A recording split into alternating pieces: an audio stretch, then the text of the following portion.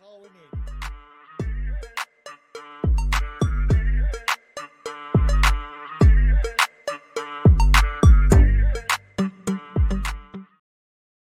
Welcome to, and now for something completely machinima with coffee this time. Caffeinated. I'm Ricky Grove. I'm here with my pals, Tracy Harwood, Damian Valentine, and hi, I'm Phil Rice. Remember him from last intro. I still am. Yeah. We're starting our September movie reviews, but first we're going to do just a quick rundown of a little bit of news. Phil, have you got something for us? Yeah, I've been paying a little bit more attention to Twitter lately. I kind of went through and took advantage of some of the features in there, lists and communities and that kind of thing, which helps tune the feed to be stuff that's that you're interested in. And so I've gotten a lot of posts fly by my face this week regarding AI and the developments there, particularly with regard to AI artwork and more specifically AI generated video. There is some. It's not really leaping forward. Like I think the biggest thing was that. Whatever the name of the AI generated video, the big one is, starts with an R, and now I've lost it like an idiot. But Runway. What replay or Runway? Something like Runway. Thank you, replay. Close. Now you can generate, instead of 14-second videos, it's like 18 seconds, and like everyone's just setting off fireworks and just they're just so excited about it. It's like, but. There are some really incredible things people are starting to do with it on the artistic side of things. I mean, I think ultimately where this thing is going to find its pocket is I think it's going to put the stock video business out of business, because if you can just put in a prompt and have it generate, stock footage of skylines or landscapes or explosions or whatever. That's the practical application, but there's people that are doing some really interesting artistic stuff with it. And what I'll try and do is get some links we can put in the show description here. But some really interesting stuff going on. Leonardo .ai, which is one of the image generator things. That's my favorite. Me too. I've worked some with Midjourney, but this one has a full on app, and it's a different point of access to essentially the same technology as Midjourney. Maybe not all the same features, but it's wonderful to work with. There's all different types of rendering engines that you can pick, and I like it a lot. I'm using it for concept art, for productions I'm working on, and there is still a free version of it. So that's probably the looming cloud over all this, is eventually none of this is going to be free anymore. You can still have free access. It's limited, of course, but limited free access to these tools. I hope it stays that way for a long time. Me too. But all of them have a paid upgrade option to either get higher quality renders or faster. You're higher in the queue, and there's a lot of people putting money into it, which is great. But if you don't have a budget for that kind of thing, it's kind of like if you signed up for every possible AI generation tool that offers a sign up, Chat GPT and Leonardo and Midjourney, it would be like, it's kind of like everyone's streaming services profiles nowadays. You don't just have one. You've got Netflix and Hulu and Disney Plus and I've got this one show on Paramount Plus I've got to see. It's just, all that is in such flux right now. The same is true for AI tools. So it'll be interesting to watch. But there's some beautiful stuff being made on the artistic side that maybe doesn't get as much attention as the people who are just in it to figure out how to make a buck. So that's worth keeping an eye on. I'll also mention one other thing, because Damian is way too humble to mention it. We were just brainstorming of what's everyone going to mention. And the obvious news is Damian's series hitting 1 million views. Yeah. Is that what it is, Damian? 1 million views on the series, or is it 1 million subscribers? Or I know 1 million's involved, but what's the details on that? So what I did is, halfway through the book, I edited those individual videos into a movie. It's nearly 2 hours long. That's the video that's got 1 million views. Oh man! Amazing! Congratulations! Amazing. Yeah. Thank you. Well done. I'm still not quite sure how to feel about it because it's not something I expected when I did started off as a little test video. Right. Yeah. Right. Good. Thank you, Fantastic. Joel. Tracy, I think you had some news, didn't you? Well, I was going to sort of mention that we've been covering some of the AI tools for a little while on the blog. And I've got about I owe you about 30 updates on different tools that have come out, of which Runway is one that's lots of folks are using. But I think there are some tools that will enable you to sort of populate them with your own data sets and then generate your own content. Right. I like that. Which I think is my gut feeling is that's a much better route to go with this stuff, if you've got the right sort of frameworks. But there's everything from 2D to 3D image, story generation, to creating worlds, to creating games, to creating characters, interactive characters, and all of that sort of stuff. Which I think it's just a fantastic set of developments for anybody that wants to create. And I think you're really just going to have to do your research and find the tools that work best with whatever workflow you want to develop. Right. Because it's such, as Phil said, there's so many different tools. It's such a vast area now. It's really, you make whatever of it that you can that works for you. But I think in our machinima world and from our background and perspective on this, I think there's one thing I will say, which is that however people are trying to sort of say this tool is for that part of the virtual production process, the one thing we've learned over the years is that all these tools conflate that process in order to create new workflows. And I think what we're up against here is this workflow is continually evolving, and bits are going to get chopped out and different bits are going to be added in over a course of a period of time. So I don't think it's a one size fits all.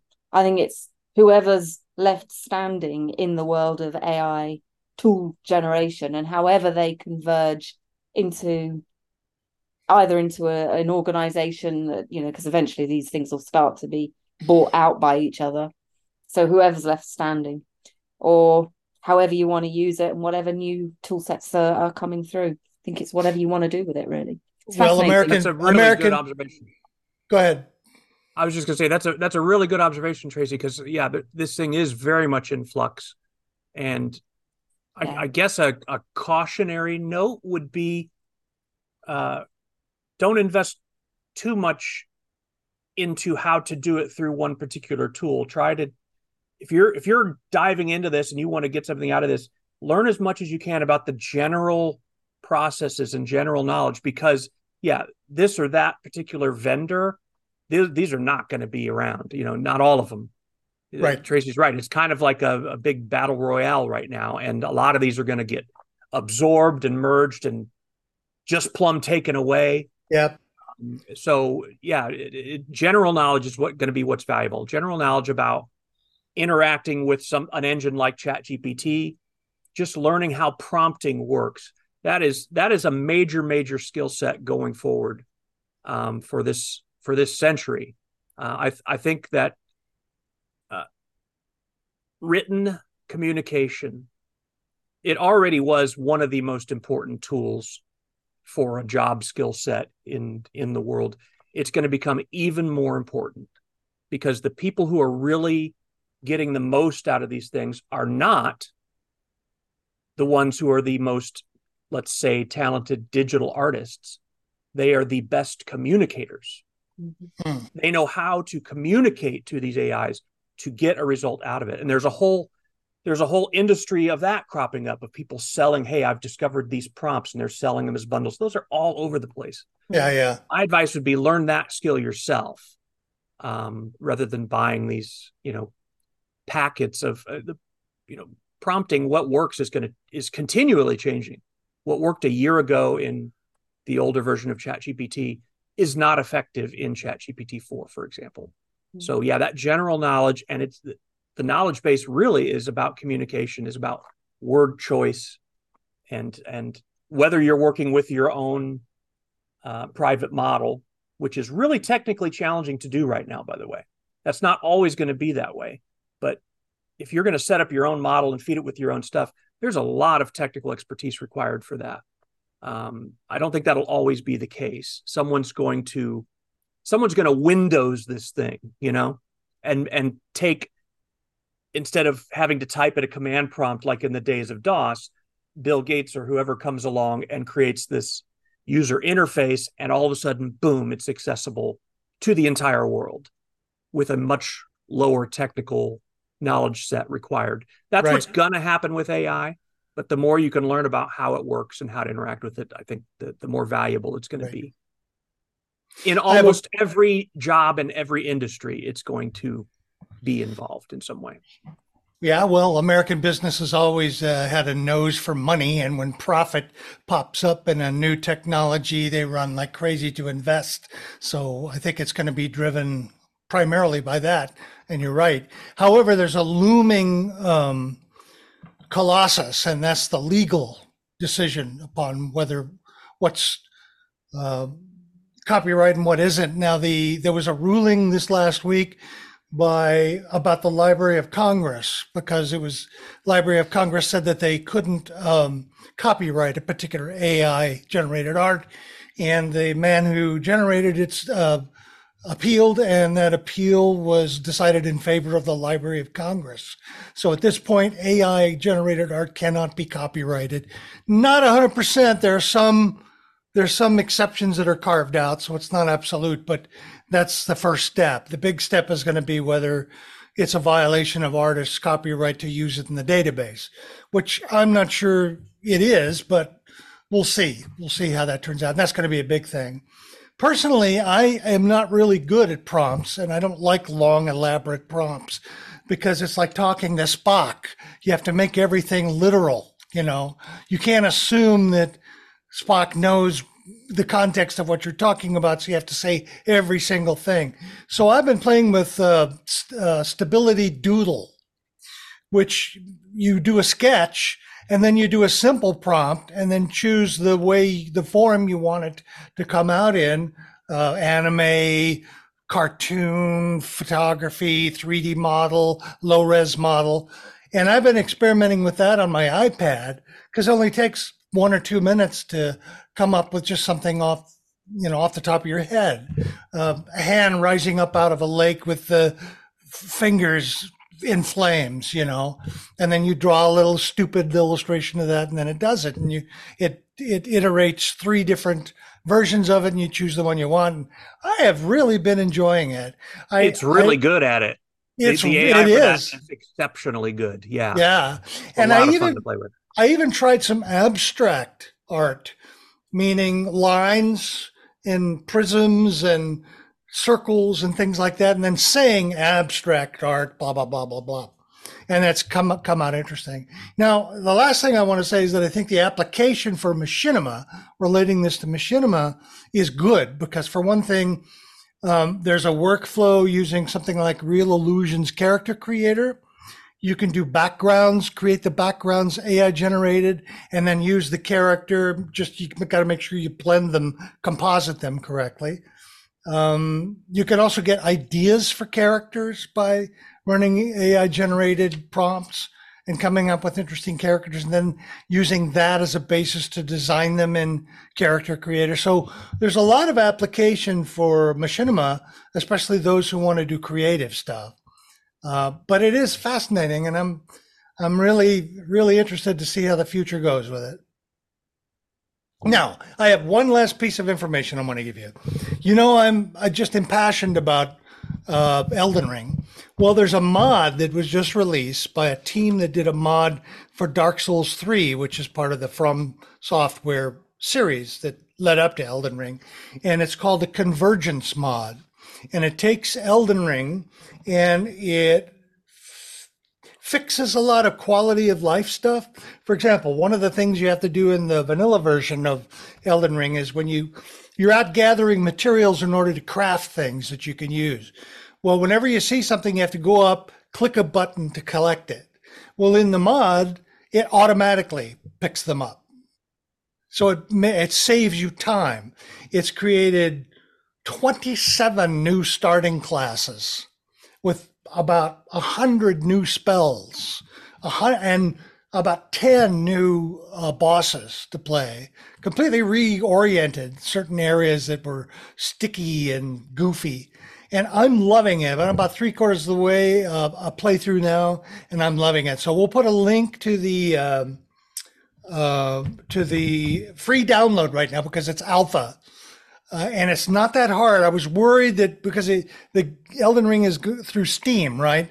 And Steam has a pretty strong policy about using mods. However, if you go offline, you can install the mod and play offline and there's no problem. If you want to go back online, it's all you have to do is delete the folder. That's it. You don't have to do anything else and you can go back online. So it's not a real danger to play it. I highly recommend it. It's a lot of fun. Okay, so that's our little bit of news today. Hope you liked it as well. Hey, you told me you didn't have anything, dude. I said the Ghostbusters thing. All right, go ahead. So a friend of mine is really into the old Ghostbusters films, and he's really excited because they're making a new one. And he posted this video on Facebook a couple of weeks ago. And what they're doing is, because emptying the streets so they can use it, streets of New York, so they can use it for filming purposes, is very expensive and time consuming. And if you want it to be a certain time of day, you've only got a very limited amount of time to do it. What they've been doing is they've been turning to Unreal and the real-time animation to do all those kind of street shots. So they released this test video of the Ghostbusters car navigating through busy New York streets, and you've got the Marshmallow Man's there, and basically the car goes up and flies to the Marshmallow Man who explodes, and that's their test video, and they released it for the public to have a look at. And the second half of this video is showing how they made it. So they start talking about Unreal, and they've got a guy in a motion capture suit, which is, it's not one of those ones with balls on that you'd expect anymore. It's like the ones that people have for their home kits that we've been seeing in the Unreal videos. So they had a guy like that, and he was doing the Marshmallow Man stuff, and then I think he was doing some of the pedestrian stuff. And I think what they were using, they didn't specify it because obviously there's copyright issues there, but I think they were using the Matrix City that we were, that Tracy we were talking about. So they used that as the environment. They modded it with the Ghostbusters car in, and even though they released just a test version of it, they're using this technology to produce the actual footage in this film, which is going to be released sometime next year. So I'm excited to see about it. And when my friend posted, I left a comment saying, "This is what I do for Heir to the Empire, except they've got more money." Right, exactly. Yeah, it's true. Oh, that's great. That sounds like a lot of fun. Yeah. That's it. I'm done now. So we're all done, right? And I can move on. Yeah. Great. So this is the first of a series of movie reviews that we generally do. And we're going to start off with my pick. To preface my pick, one of the signal events in my life in terms of my creative, the way I think about creative things and how to create them, was the original Twin Peaks TV series. I was a young actor, relatively young, in my early 30s in Hollywood, and I had made friends with a screenwriter named Robin Green, who was a very famous writer for Rolling Stone. By the way, I didn't know that when I met her, and went on to write for The Sopranos, one of the lead writers in that. And we had become friends, and we watched every episode. I think it was Friday night. We would get together Friday night, get a pizza or something, and watch the episode. And it was just mind-bending. The creativity and the combination of satire and black humor and just sheer strangeness I had never seen anything like it on television ever before. So while I was going through searching for something to pick this week, I came across a demo video of Twin Peaks Into the Dark. And it's a game version of it, somewhat of a low poly version of it put together. And I just think it is terrific. Now, it's not a complete story. It's a advertisement in a way, that shows what you can do in the game. There's a the thing that I like most about it is that it captures the feeling of that sense of strangeness and ominousness that you get. It leaves you with a feeling. And doing that, I can forgive any technical things. Like, for example, it has sort of an old-fashioned thing of where you play the character like Cooper, and you go and you talk to somebody, and then the dialogue is in a little bottom portion of the screen, the bottom quarter of the screen, and it has the original person's from the TV series image on it, which I thought was a mistake. I think they should have used the image from the game rather than the original series, but a tiny little thing. And sometimes the graphics are poor in places, and it makes it hard to you pop out of believing what's going on. But overall, I enjoyed it immensely. I hate to say, but I've forgotten who made it. You remember? I'm sure you know, Tracy. Blue Rose Team. Blue Rose Team. Blue Rose Well, Team. it's a free game. The demo is out now. You can download the demo. We'll have a link to it. I can't wait to play it. I will actually take time off from Elden Ring to do it. So that's how serious I am about this game. Who are you, and what have you done with Ricky? I don't know. So hey, what are your thoughts about this? I enjoyed this for a lot of the same reasons you did, Ricky. My first exposure to the Twin Peaks universe was actually the movie, the first movie, Fire Walk with Me. Fire Walk with Me, yeah. I had never seen the TV show when it was on, but a friend of mine in college introduced me to the movie, and it had the same effect on me that I think the TV show did on you. It's just like, I've never seen anything like this. This is weird. And of course, then we go down a whole Lynch rabbit hole, then the next thing, well, if you like this, you got to see Blue Velvet. And then it's like, what? Like a whole new level of weird, right? So, and yeah, this demo, and I assume the game too, it does. It captures that distinctly David Lynch strangeness that kind of gives you the creeps, but not in the same way that like a really effective horror movie might. It's different. It makes your hair stand on end at points. I'm talking about just Twin Peaks in general, but you also I'm riveted by it. Like, I can't take my eyes off the screen because I have no idea what's going to happen next. There's not many movies or TV shows or visual stories that can do that to someone who's watched a lot of them. It's hard to surprise us. We're jaded by the very experience of having watched so many movies. And yeah, this world that he's created is a very unpredictable universe. I like the retro look. I'm kind of partial to it.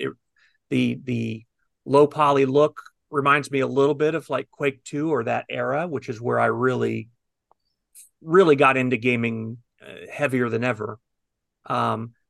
It's interesting though, because there are elements of this. It reminds me a little bit of a game, a demo for a game or a movie made in a game, Ricky, that you picked maybe about a year ago that was deliberately retro looking. It was this guy was flying a spacecraft through some very low poly universe while talking about something that had happened with his wife's girlfriend. New boyfriend, or something like that, right? That was so good. And that too had a sense of, okay, this is sculpted to look retro, but there's things in it that it's like, well, wow, a retro game couldn't do that. And the thing that stood out to me with this was the character animation. The character animation is very precise. The feet, there's no sliding of feet on the floor, which was very common. We didn't even think about it in the late 90s. The movements are very, that was clearly done with modern tools, and yet it's this blocky, almost Half-Life look to some of the characters. Right. But I like that. It'll be interesting to see. I think there's more of a taste out there for that than people think. They assume that it's only old fogies like me and Ricky that will relate to that. But I don't know. You look at a game like course, I've found an excuse to bring it up again, but Project Zomboid, which looks like an early version of the Sims 1 graphics, it's still being actively developed today. It's got this huge fan base, people playing it, and it's not because it's pretty. It's not a pretty looking game at all. So, and there's all kinds of indie games like that are out there that are not going for cinematic realism, and yet because the gameplay is engaging enough, it's finding its audience. So I think this game's got a good chance of doing really well. And I don't know. I may pick up the game. Just I want to see more of this. Cool. It's Tracy mentioned before the show that there's a nostalgia thread that runs through some of that, and that's definitely true for this one, but not in a cheesy way. But just those iconic red curtains in the room and stuff. It's just, and the weird jaggedy floor. It's in the thumbnail too. Yeah. It just takes me back to these unforgettable first time I've ever seen someone do that type of scenes. Literally. That Twin Peaks delivered. The whole backwards thing was just brilliant. And it's been imitated so often now that sometimes people forget where that came from. But when he did it, nobody had ever done that. Yep. It was creepy and it was weird, and it was in the era of when backmasking was all the satanic rumors about backmasking were at their peak, and here he uses it in this artistic way and leverages that creepiness that the culture has infused all of us with when hearing that backmask talk. Oh, it's just wonderful. That's just one example. So and of course Kyle MacLachlan's character, he was just brilliantly weird in that story. And too many things to name. I could go on for an hour, but yeah, I loved it. I'm glad you picked this. I didn't know about this game, and I'm glad you let us know about it. Cool. I'm gonna well, do you want me to go, or do you want to go? Sure, go ahead. Well, me? Yeah. Yes, you, Tracy. Sure. I have to say, in the 90s, I was steeped in worky stuff, and this whole thing passed me by. So I've come at this with not the same nostalgia for it that you guys have, and certainly not the experience of it. In fact, I've never even watched this, the original Twin Peaks. So I come at this with a clean slate. So bear with me. I had to do the background side of this as well. So, well, it makes sense, Tracy, because I think this is one of the only television shows in the last 40 years that wasn't first made on BBC television and then America copied it. This one actually originated here. It did originate in the 19. Why you wouldn't have seen it? Yeah. Well, I did. I was actually in the States during that period of time. However, anyway, 1990s it was launched. 1990, as far as I can see, classic TV series by Mark Frost and David Lynch. Originally premiered in 1990, so it's pretty old. It's been designed though as an early Sony PlayStation 1 game, this kind of what they call this fat controller thing. So it was designed for or in theory, designed to be played with that DVD player, which wasn't, ironically, actually launched until the mid-1990s. I think it was launched in December 94. So you've got the homage to the series, but for a retro gaming period that was a little bit later. Now, I don't know about the films, or not. I don't know what the dates of the films were, but so there's that to sort of. It was early 90s. It's early 90s, so it's all about the same sort of time. But the game PlayStation was a little bit later. And these guys, it's been created by a guy called Lucas Guibert and Jean Manzoni, who are French game developers behind this indie studio Blue Rose team, and they're based in Montpellier and Toulouse. Now, Jean has previously worked for DigixArt and has produced or has been on the production team for a game called Road 96, which launched a couple of years ago, and it has a kind of similar retro-ish kind of adventure style to it as you've got in this, I think. And the Blue Rose team basically said that they've created this entirely in their spare time, having grown up being hugely influenced by the Twin Peaks series, as clearly lots of folks have been. It's a full game that's in development, and as I understand it, their intention is to release it as a free game and as an unofficial tribute to the original series. So not the films, I think, but the series. And obviously a style of it is this sort of survival horror game reminiscent of Silent Hill and Resident Evil. And as I understand it, also includes a lot of footage from the show, which is interesting, because quite a few of the folks that I've found reviewing it are purposefully not including screen caps of the content of this demo in their reviews. Now, this first demo apparently covers the events of the Special Agent Cooper and his arrival at Twin Peaks and his first encounter with Laura Palmer and the Black Lodge. So it's that kind of part of the beginning part of it. And as I understand it, it's been designed to specifically recreate the unique atmosphere of the show from the various sort of comments. And from those, I think what you can see is that for many people, it appears to achieve what it set out to do. But what's interesting here is that it's been primarily promoted by word of mouth online. A couple of French creators hitting an American market, primarily from what I can see of it. And it's been picked up already by such game review sites as Polygon and also the horror games community, which is huge. And I'm sure, Ricky, that's one that you're tapped into as well, with Lisa and whatnot. And so far, as I understand it, it's been downloaded around 11,000 times, only having been launched a couple of weeks ago, literally, as we sit here and talk about it. That's great. Which is astonishing, I think. And some of the reviews of it have been viewed in the tens of thousands of times, so 20, wow. 30, 40,000 times. So it's obviously tapped into a really big market for its interest, I suppose. I have to say, I'm a little surprised that it has got such a large audience, given that I think what it is kind of a quite niche conflation of these two markets, really. One for these 1990s TV show and the other for the PSX game. So it's clearly tapping into some form of nostalgic community that transcends different fan-based content. Like you said, Phil, it was reminiscent of Quake 2 for you as well. Now, I saw that due to its popularity, they've been asked to stream a live play through for their various fans.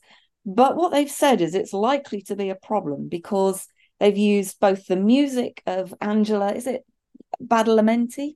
Yes. Yes. And Julie Cruz, Julie Cruz's voice from the original series, which they explain is absolutely endemic to their creation in the game format that they've done. And therefore, what they're saying is that they're unsure how the streaming service is going to deal with the IP issues.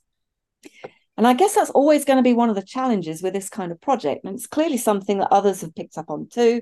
And that's probably why some of the folks, the bigger name folks that are reviewing this are also not including specific screen caps from the gameplay or the film or the TV series in their reviews of it, which I do think is a very interesting thing. However, I think what it's doing is something different. It's clearly an example of transformative use of the material. And we've seen, I certainly covered on the blog some of the issues to do with transformative use of content and how that's acceptable to under copyright law. So I think they'll probably be in the clear with this, considering that they can claim this kind of transformative use. As I said, I never really got into Twin Peaks. I remember hearing various sort of folks talk about it, but I never have watched it at all. It's a horror genre. It's never been something that's ticked any of my boxes in any way at all, really. Beyond the sort of the early Hammer stuff in the 1970s, I didn't get much beyond that sort of stuff, and Alien totally freaked me out. So that's this would not be something I would choose to go and sit and watch. But what you've got in this and the way that this is presented is really what I would say is all the 90s feels in its presentation. The screen size, which kind of intriguingly changes throughout the video presentation in this trailer for it. The pixelation, the character movement, which are all on point, I think, for the dated aesthetic that is clearly being aimed at here.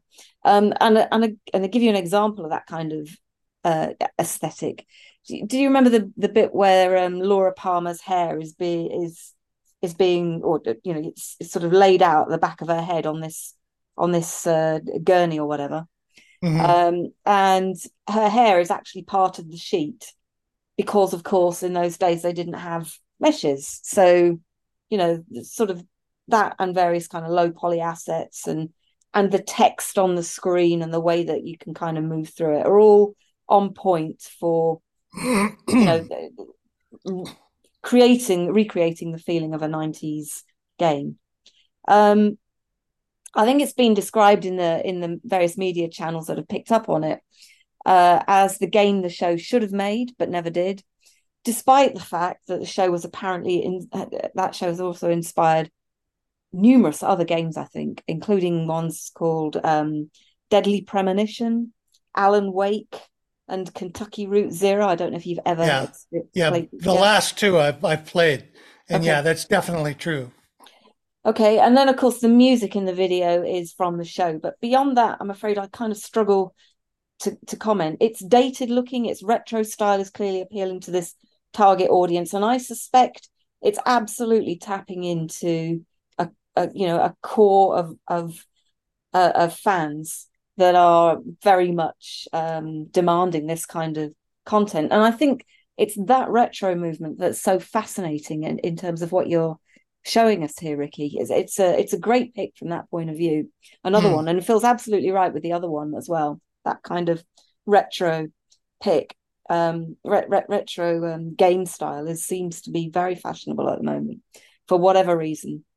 And maybe it's because what we've got is a generation of people that have reached a certain age when they're looking for, some things that take them back to some things that they knew that the current generation perhaps doesn't know so well. So that, they may be looking for some bragging rights or something against a generation that's soaring away with TikTok, about which we know next to nothing.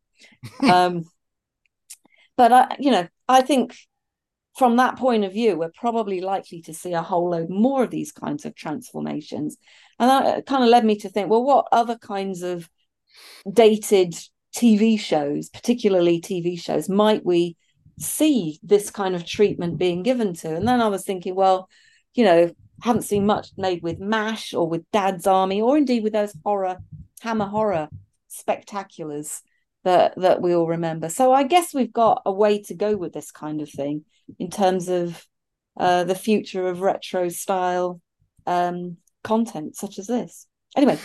So you think a person who has never seen Twin Peaks and doesn't know anything about David Lynch wouldn't find this, they would find this uninteresting? Well, I didn't understand what was going on. I had to watch a few little video clips of the early parts of Twin Peaks to even get a handle on what was going on in the video. I didn't understand what that was. I see. I knew what the... Well, let me make that easier for you, Tracy. If you were to sit down and watch Twin Peaks, you wouldn't know what was going on either.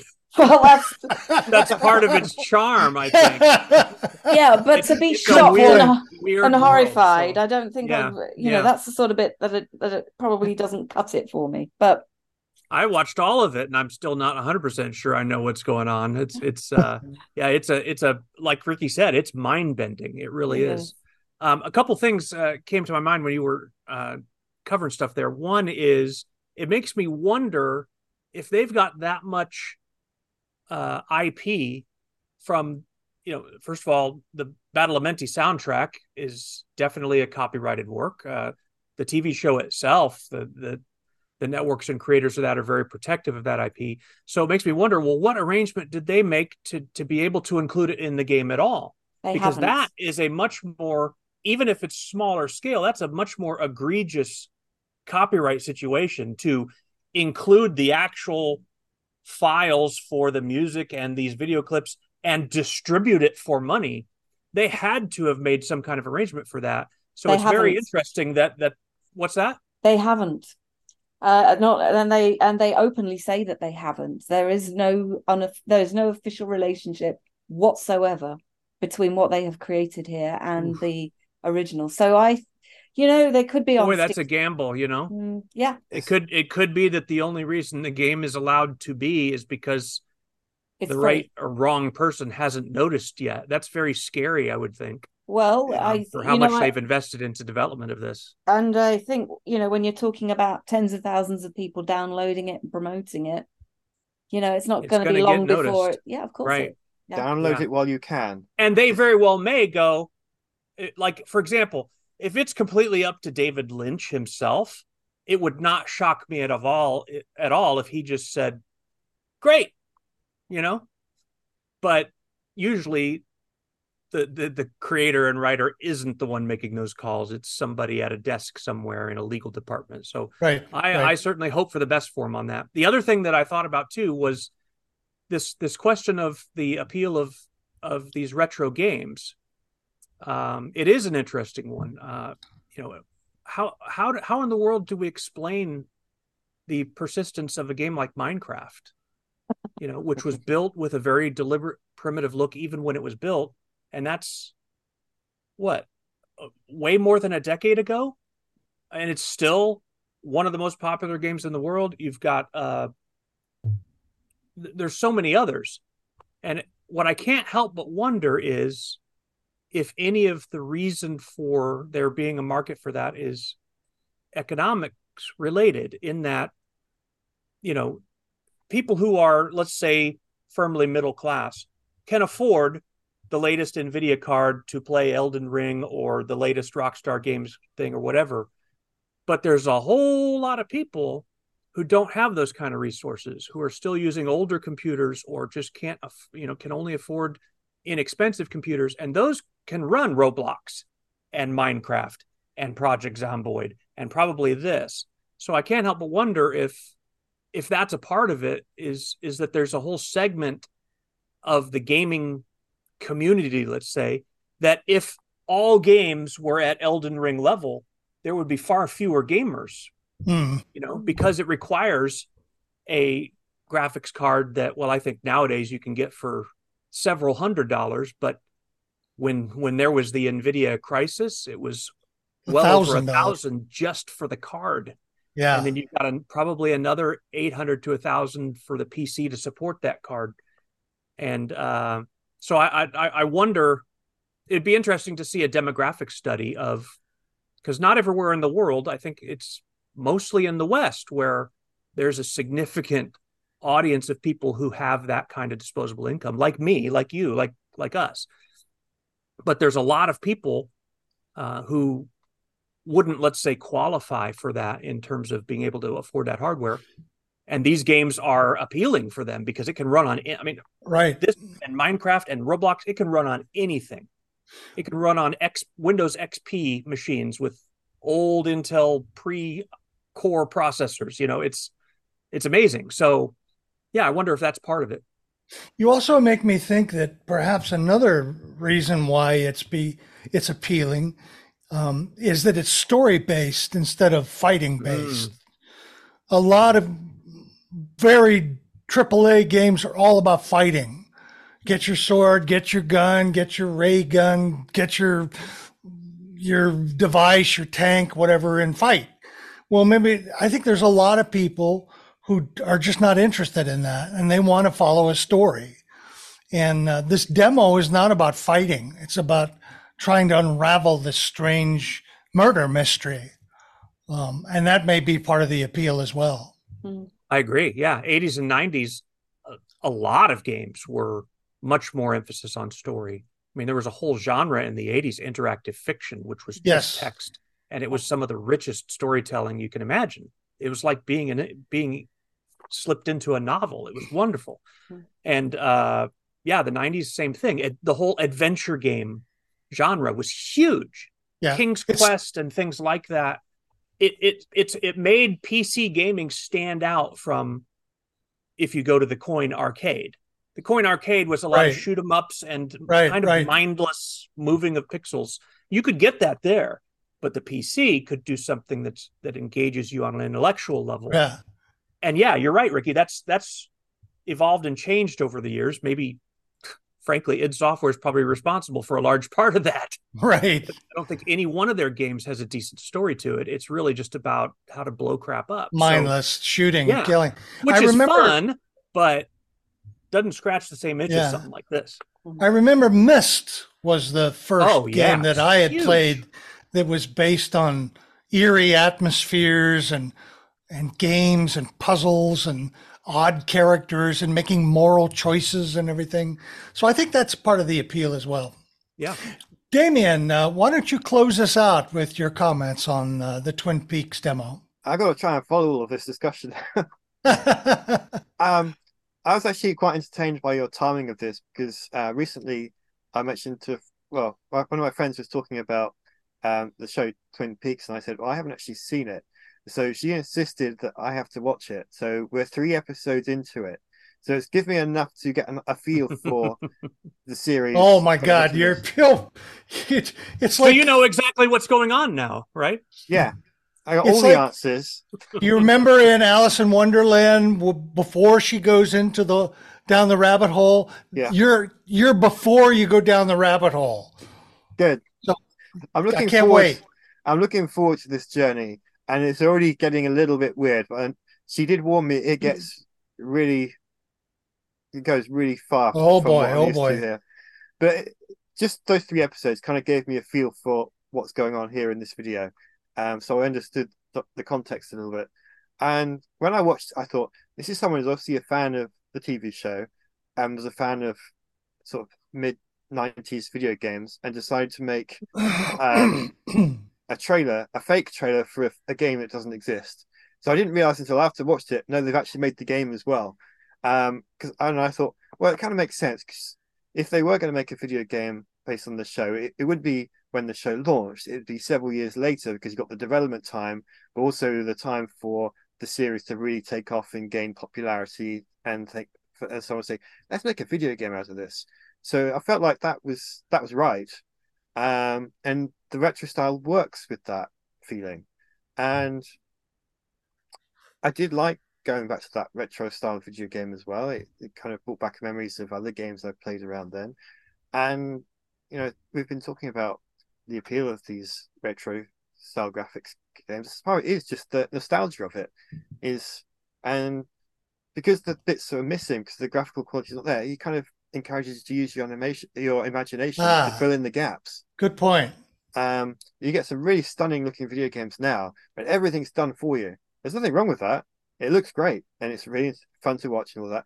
But sometimes if you have the bits missing, it forces you to imagine the rest of it yourself. And I think there's an appeal for that as well, because it's good exercise for the brain in a way.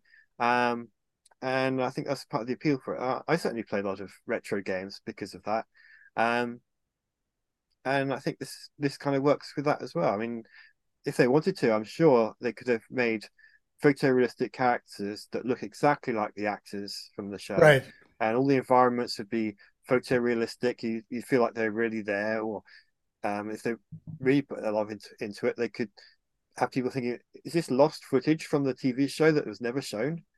But no, they went for the retro style. I think that was a good choice because it works really well for all of this. So it's a good pick. That's great. Thank you. Well, I urge anybody who hasn't seen the original Twin Peaks TV series to do so. It is quite an experience. Even today, there has been a season 2 and then recently, last 2 years ago, season 3, which David Lynch jumped back in and directed all the episodes. So season 2 is not so hot because it had multiple directors. Season 3 was all David Lynch, and it goes right back to the strange and eerie stuff that you had in the season 1. In fact, there's one episode of it that has an atomic explosion that was recreated as part of the episode that was just absolutely mind-boggling. So we'll have a link to where you can find out about it, and also a link to the demo. If you have comments about the machinima that we picked this week, the Twin Peaks Into the Dark, please let us know at talk@completelymachinima.com. Check our blog that Tracy has been maintaining religiously, and thank you for that, at completelymachinima.com. And that's it for this episode. Thank you for watching. We'll be back next week with Phil's pick, which is really, really good. So stick with us for next week, and we'll see you soon. Bye-bye, everybody. Right.